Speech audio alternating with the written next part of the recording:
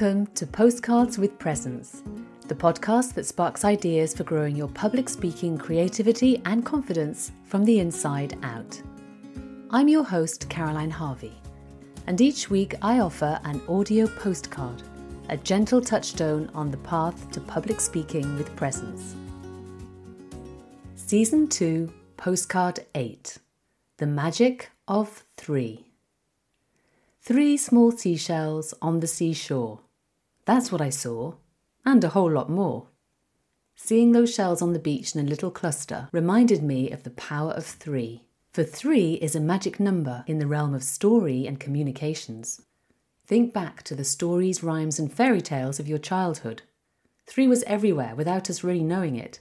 The 3 little pigs, the 3 blind mice, the 3 musketeers, the 3 wise men, Goldilocks and the 3 bears. Ready, steady, go! In first place, in second place, and in third place. Political speeches are peppered with the rule of 3, as are political slogans. Remember Barack Obama, yes, we can. Why is that?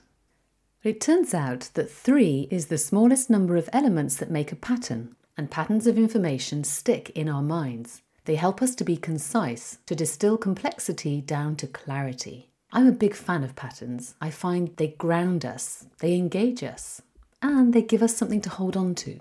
The rule of 3 transforms a mass of content into a memorable structure and holds your message up in lights.